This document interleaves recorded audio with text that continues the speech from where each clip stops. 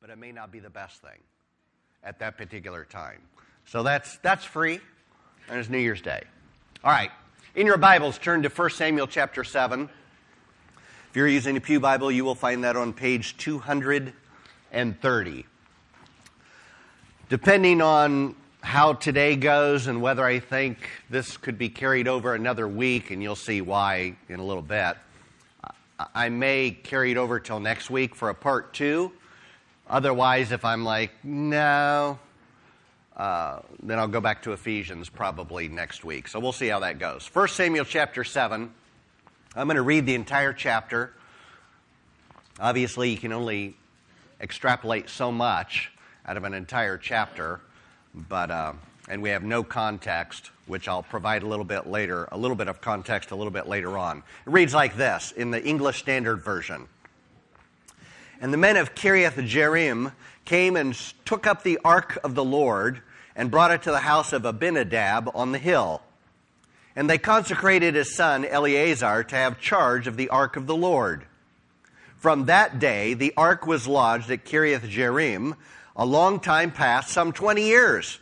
And all the house of Israel lamented after the Lord. And Samuel said to all the house of Israel, if you are returning to the Lord with all your heart, then put away the foreign gods and the Ashtaroth from among you, and direct your heart to the Lord, and serve him only. And he will deliver you out of the hand of the Philistines. So the people of Israel put away the Baals and the Ashtaroth, and they served the Lord only. Then Samuel said, gather all Israel at Mizpah, and I will pray to the Lord for you. So they gathered at Mizpah, and drew water and poured it out before the Lord, and fasted on that day, and said there, we have sinned against the Lord. And Samuel judged the people of Israel at Mizpah. Now when the Philistines heard that the people of Israel had gathered at Mizpah, the lords of the Philistines went up against Israel. And when the people of Israel heard it, they were afraid of the Philistines. And the people of Israel said to Samuel, do not cease to cry out to the Lord our God for us, that he may save us from the hand of the Philistines. So Samuel took a nursing lamb and offered it as a whole burnt offering to the Lord. And Samuel cried out to the Lord for Israel, and the Lord answered him. As Samuel was offering up the burnt offering, the Philistines drew near to attack Israel. But the Lord thundered with a mighty sound that day against the Philistines and threw them into confusion. And they were defeated before Israel. And the men of Israel went out from Mizpah and pursued the Philistines and struck them as far as below Beth-kar. Then Samuel took a stone and set it up between Mizpah and Shen and called its name Ebenezer. For he said, till now the Lord has helped us. So the Philistines were subdued and did not again enter the territory of Israel. And the hand of the Lord was against the Philistines all the days of Samuel. The cities that the Philistines had taken from Israel were restored to Israel, from Ekron to Gath, and Israel delivered their territory from the hand of the Philistines. There was peace also between Israel and the Amorites. Samuel judged Israel all the days of his life, and he went on a circuit year by year to Bethel, Gilgal, and Mizpah. And he judged Israel in all these places. Then he would return to Ramah, for his home was there. And there also he judged Israel and built there an altar to the Lord. That's the entire chapter. There's only so much we can do in that, but I'll hopefully open it up for comments and questions at the end. So if you want to draw attention to something in particular that I didn't, or if you have a question, I will do the best to try to answer that question. But here's the few observations I want to make, the general observations. At least one of the key verses in chapter 7 is pretty notable. It's verse 12. Samuel took a stone, set it up between Mizpah and Shen, and called its name Ebenezer, which means the stone of help, which is reflected in this quote, till now the Lord has helped us. So he calls it, sometimes we've got a song we sing. Most hymnals have updated the language, and they've dropped the Ebenezer, but the Ebenezer is a good biblical word. The song is Come Thou Fount, and the second verse starts off, Here I raise my Ebenezer, hither by thy help I'm come, and I hope by thy good pleasure, safely to arrive at home. That reference to Ebenezer goes back to this incident in 1 Samuel chapter 7, where the Lord delivered his people from the Philistines who had oppressed them for decades.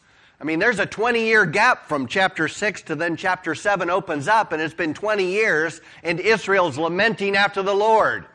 Life has been difficult for a long time. I hope when life is difficult for me, it doesn't take me 20 years to lament after the Lord and to cry out to him. But it did for them.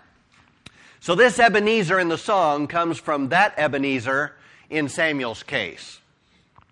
It also says, till now the Lord has helped us, which is also reflected in this second verse. Hither by thy help I'm come, my Ebenezer, till now the Lord has helped us. But the Old King James translates it hitherto. Hitherto, the Lord has helped us. And I like that hitherto because it's such an interesting word. Hitherto kind of looks back to the past from some time in the past up until this moment, this present moment. Hitherto, the Lord has helped us. That's a good word. I don't know how far back Samuel's hitherto goes, whether it's going back from the time the Philistines threatened most recently, or whether he's going back through his life, or whether he's going back like hundreds and 900 years to when the Lord first called Abraham to follow him, and he would make of him a great nation. And through him, all the nations of the earth would be blessed. Lots of years have passed, but if you even go back that far in Israel's history, I think Samuel could say, hitherto the Lord has helped us. It doesn't mean that everything has always gone exactly like they wanted.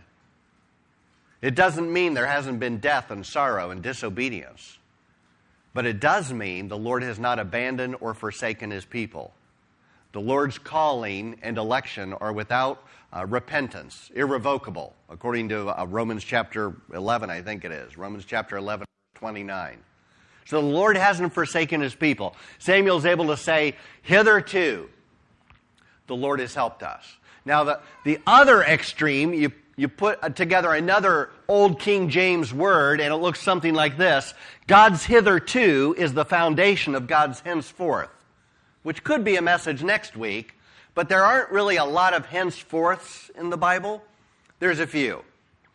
So if we wanted to go short next week, I could probably do a henceforth. But the hitherto provides the basis and the foundation and the momentum for going into a new year saying, henceforth, I can expect certain things. I can expect certain things about the goodness and the character and the faithfulness of God. Hitherto he's been faithful. Henceforth he will be faithful. There's a hitherto and a henceforth. And they're great bookends for those that are the people of God. Between the two. So, let's build on this. Let's rehearse what led to this pronouncement by Samuel. Hitherto the Lord has helped us. I've already read the entire chapter, but I want to kind of pick out some certain things. First of all, it opens with the Ark of the Covenant, the Ark of the Lord. In chapter 7, it just plays kind of a small role. It's mentioned, that's how the chapter starts, but there's not a lot of detail given. I suppose most of you know that the Ark of the Covenant, inside are the 10 Commandments, the tablets of stone. There should be some manna in there, a sampling of manna. Nobody's allowed to look in there. On top of the Ark of the Covenant, it's kind of like a chest. These are priests that are carrying it.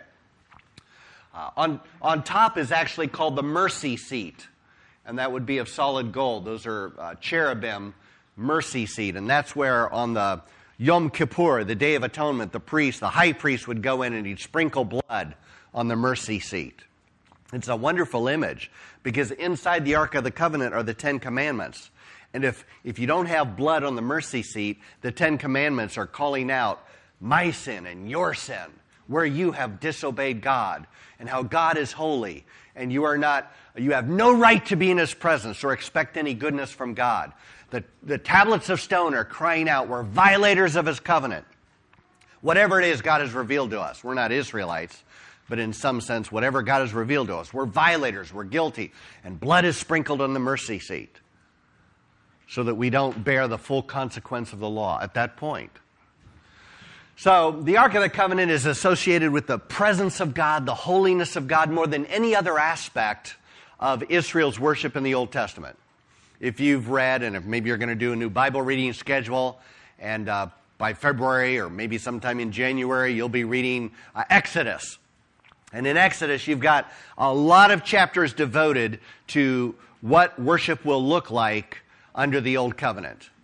Because very explicit instructions are given about how the tabernacle is to be constructed, and layers of curtains, and what is woven into those curtains, and the articles that are inside the tabernacle, including the Ark of the Covenant, and the table of showbread, and the altar of incense, and a burnt offering altar outside. All this stuff is given in great detail in Exodus. But out of all those things in which Israel is to worship God, it's the Ark of the Covenant that is most closely associated with the presence and the holiness of God. And that'll come into play in a little bit, which is why I'm emphasizing that point. Oh, maybe I should have... back up. I should mention in Numbers chapter 10, there's a reference which is very interesting. It reads like this: "And whenever the ark set out, Moses said..." So the people of all of Israel is getting ready. They're on the move because the Lord is on the move by the pillar of cloud or the pillar of fire. Whenever they set out, Moses says, "Arise, O Lord, let your enemies be scattered, and let those who hate you flee before you." And when the ark rested, Moses said, "Return, O Lord, to the 10,000 thousands of Israel." So they set out.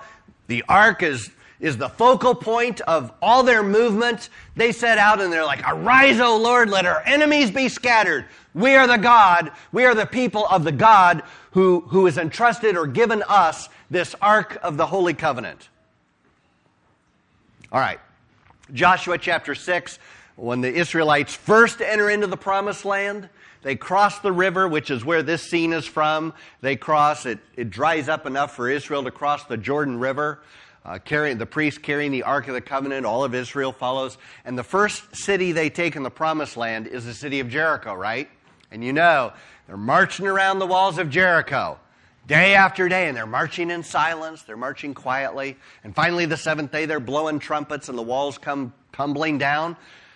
But all that procession for all those days is led by the Ark of the Covenant. "Arise, O Lord, let your enemies be scattered." The Ark of the Covenant of the Lord is a sign of God's presence and power to protect us, preserve us, lead us, allow us to overcome our enemies. That's the ark. Now, the context of 1 Samuel. In chapter 1, you've got Hannah, who is an older woman who has never borne a child, and she's praying in the temple, and she's crying out to the Lord, and there's a priest, Eli, who thinks she's there, and she has no business being there because she's inebriated, she's drunk, she's had too much to drink, and no, she's in anguish of soul praying to the Lord. And Eli assures her, "The Lord has heard your prayer, and you're going to bear a child. And that child will be Samuel." And Samuel is born. A child in her old age, a child that she thought she would never see. That's chapter 1. In chapter 2, you've got Hannah celebrating and praising God. It's kind of the basis of Mary's song of praise, which we did on Christmas Day, which is hard to believe that was just last week. But last week we did Mary's song of praise. That's based on Hannah's song in 1 Samuel chapter 2. But she's dedicated her one and only child to the Lord's ministry. And so when the child is a little bit older, she takes Samuel to Shiloh, where the Lord's tabernacle is, and she commits him into Eli's care. He's going to be raised kind of in a priestly home. Eli's a priest. Eli is not an altogether bad guy, but he's certainly not altogether good, because he's got a couple sons who are priests who are completely oppressing and exploiting their power and position. They are completely immoral. They're completely taking advantage of people. It's a worst case scenario. And Eli doesn't discipline his children. And so the Lord pronounces judgment upon Eli and his household. I'm going to take away the priesthood from you. Your line will come to an end. That's chapter 2. Then in chapter 3, you have Samuel, who was left in chapter 2 under Eli's care, and he's called by the Lord.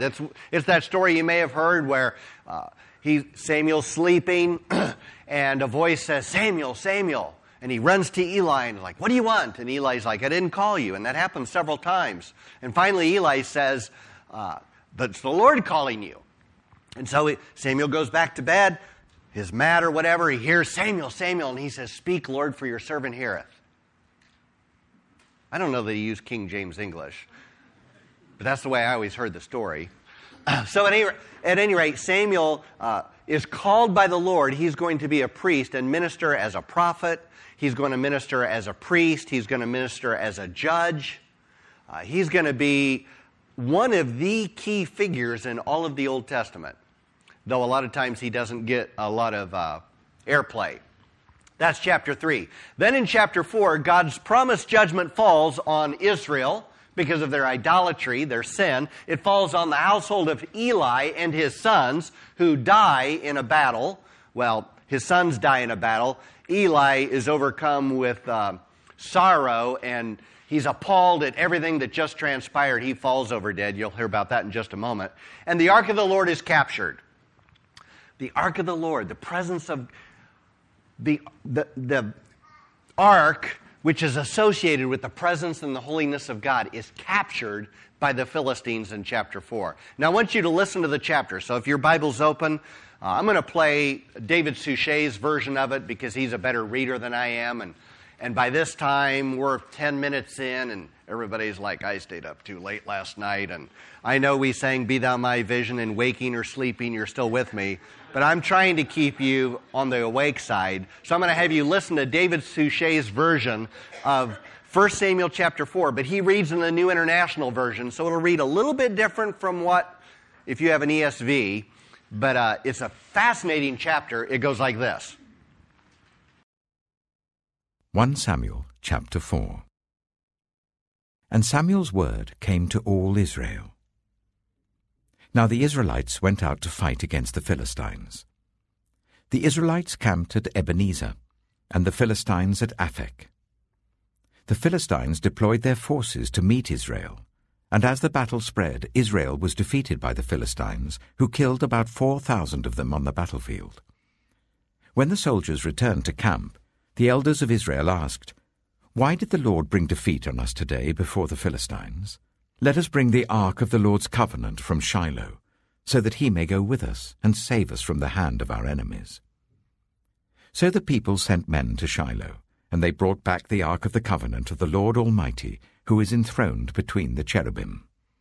And Eli's 2 sons, Hophni and Phinehas, were there with the ark of the covenant of God. When the ark of the Lord's covenant came into the camp, all Israel raised such a great shout that the ground shook. Hearing the uproar, the Philistines asked, "What's all this shouting in the Hebrew camp?" When they learned that the ark of the Lord had come into the camp, the Philistines were afraid. "A god has come into the camp," they said.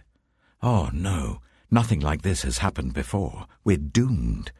Who will deliver us from the hand of these mighty gods? They are the gods who struck the Egyptians with all kinds of plagues in the wilderness. Be strong, Philistines.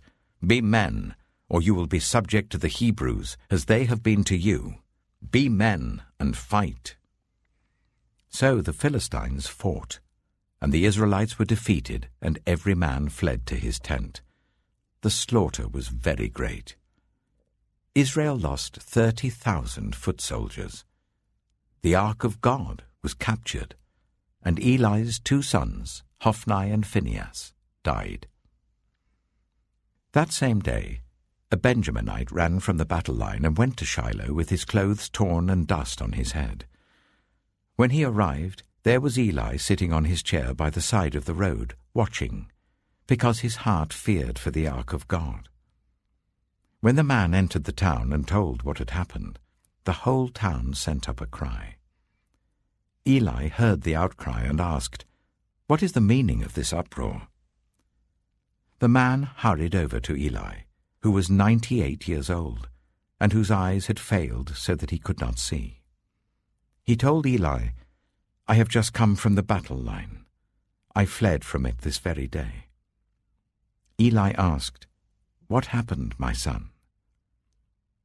The man who brought the news replied, "Israel fled before the Philistines, and the army has suffered heavy losses. Also your 2 sons, Hophni and Phinehas, are dead, and the ark of God has been captured." When he mentioned the ark of God, Eli fell backwards off his chair by the side of the gate. His neck was broken, and he died, for he was an old man, and he was heavy. He had led Israel for 40 years. His daughter-in-law, the wife of Phinehas, was pregnant and near the time of delivery. When she heard the news that the ark of God had been captured and that her father-in-law and her husband were dead, she went into labor and gave birth, but was overcome by her labor pains. As she was dying, the women attending her said, "Don't despair, you've given birth to a son." But she did not respond or pay any attention. She named the boy Ichabod, saying, "The glory has departed from Israel," because of the capture of the ark of God and the deaths of her father-in-law and her husband. She said, "The glory has departed from Israel, for the ark of God has been captured." It's a fascinating story.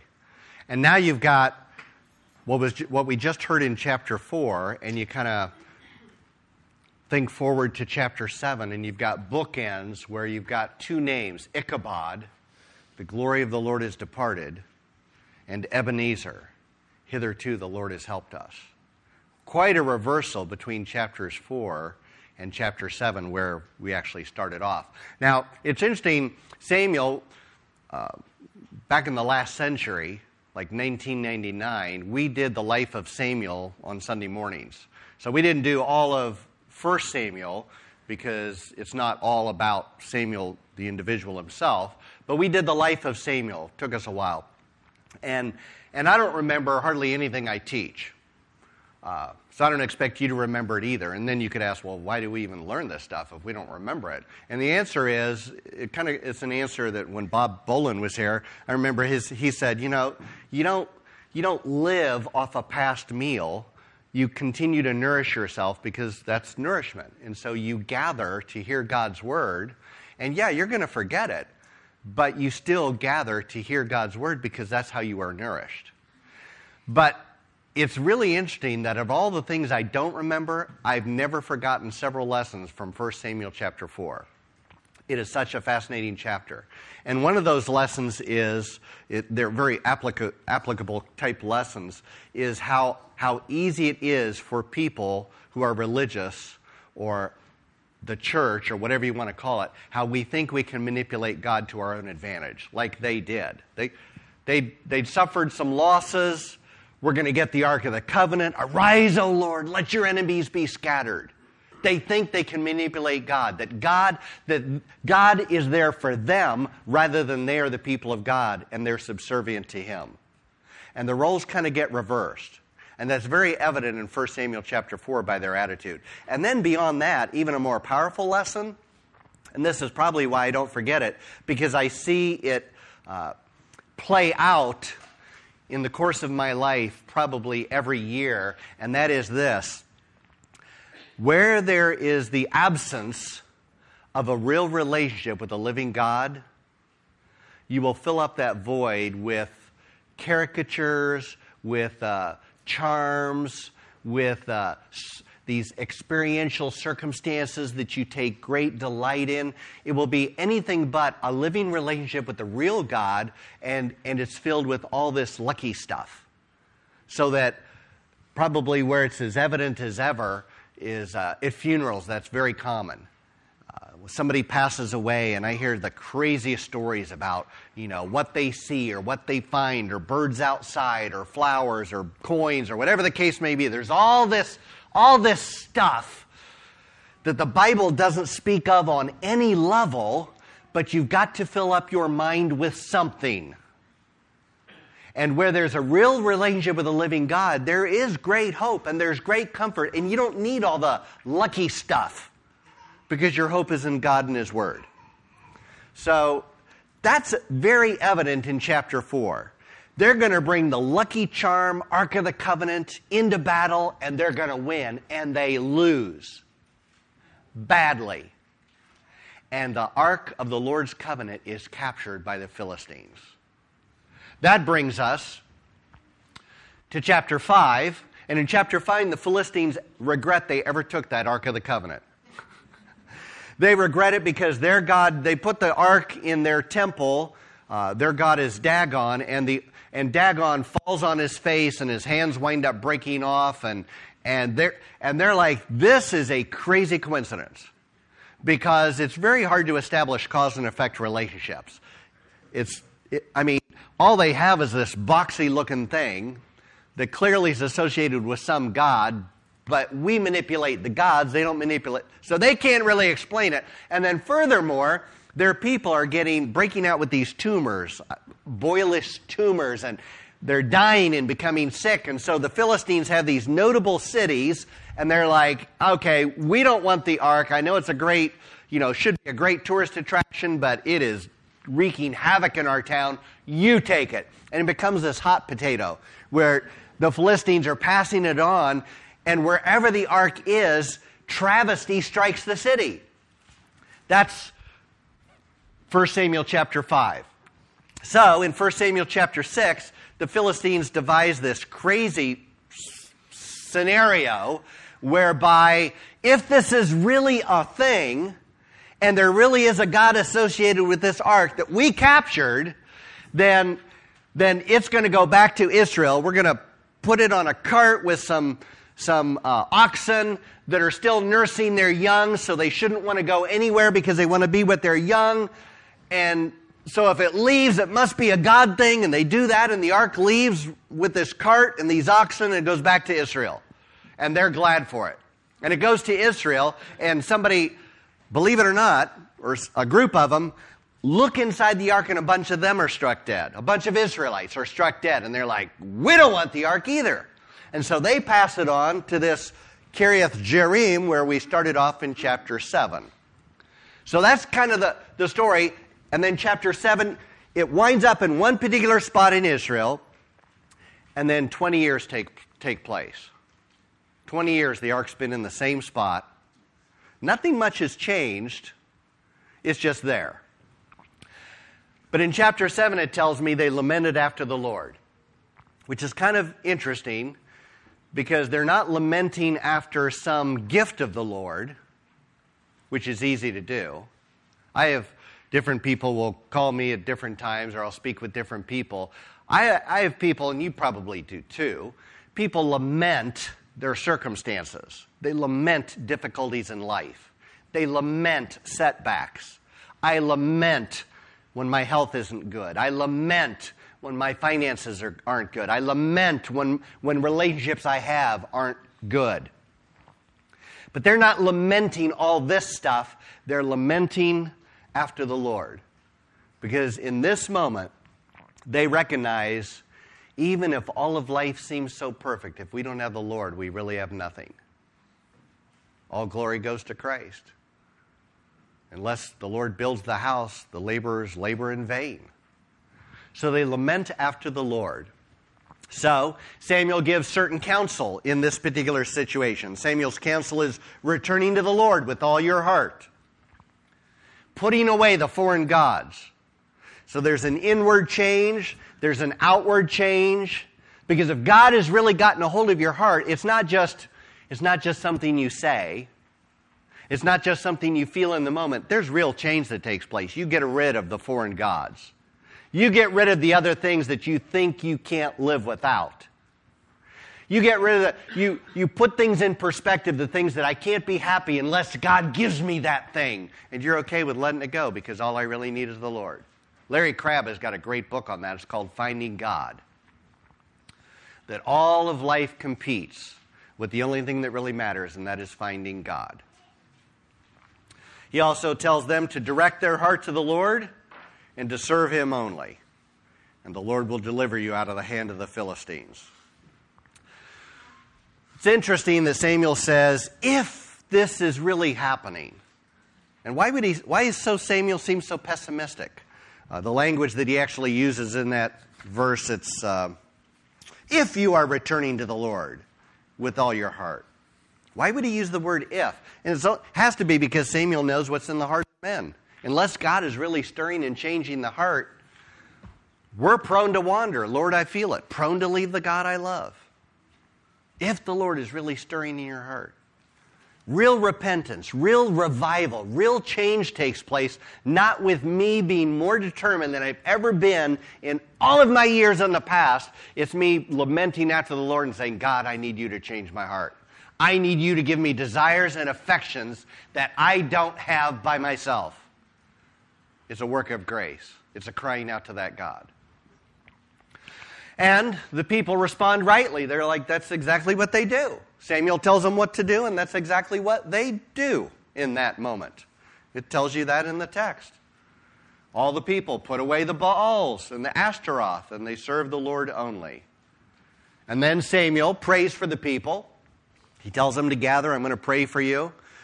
Because all of us, no matter where we're at in life, we still need an intercessor, right? We need a mediator. Samuel's not perfect. He's still a man. He needs a mediator too. But nobody goes it on their own before God, who is altogether holy. We need a mediator. Samuel's a type of mediator. Christ is the perfect mediator. Christ is the one who intercedes on behalf of his people. Samuel, in some lesser sense, mediates for the people. And there's a pouring out of water, and the people fast. Now, it's not explicitly told us why they pour out water.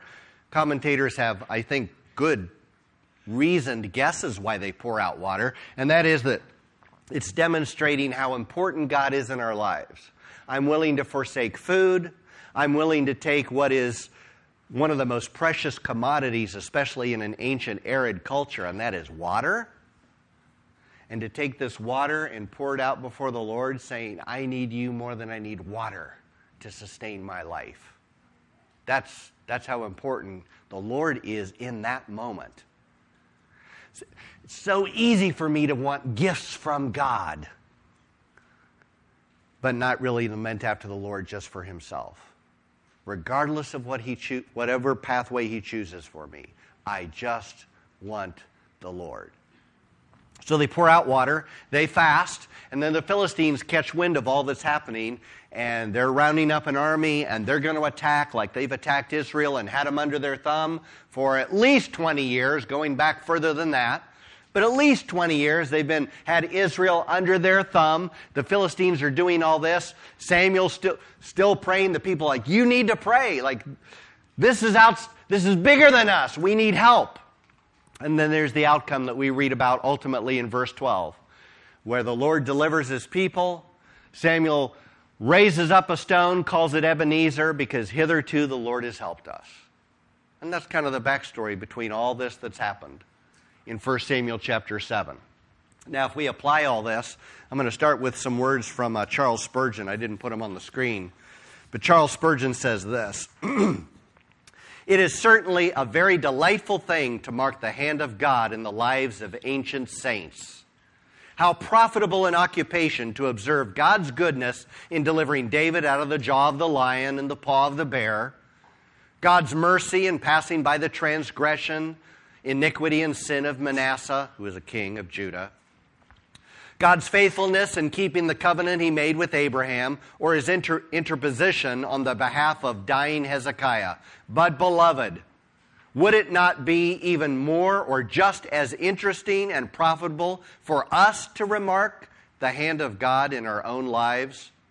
Ought we not to look upon our own history as being at least as full of God, as full of his goodness and of his truth, as much as a proof of his faithfulness and veracity as the lives of any of the saints who have gone before? I mean, there's a wonderful story about God's provision, faithfulness, power. All of that is true. But it shouldn't be lost on us. We ought to be able to reflect back on our lives and say, hitherto the Lord has helped me. I've got a testimony. I can see the hand of God. It hasn't always been easy.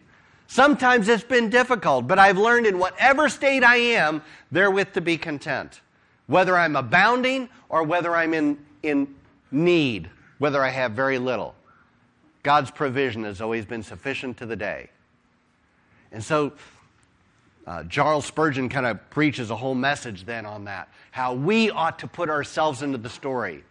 We ought to have Ebenezers in our life that we can raise up and say, this is a reminder and a testimony to me as to the faithfulness and goodness of God to me, his child, his son, his daughter. I'm going to open it up for comments and questions here before I proceed to the Lord's Supper. Thoughts, comments, questions? Samuel raises up an Ebenezer. We raise up Ebenezers in our lives. We ought to, and we do. One of those would be the Lord's Supper. It's an Ebenezer. It's a reminder. It's something given to us to remind us of the Lord's faithfulness. The cross is an Ebenezer.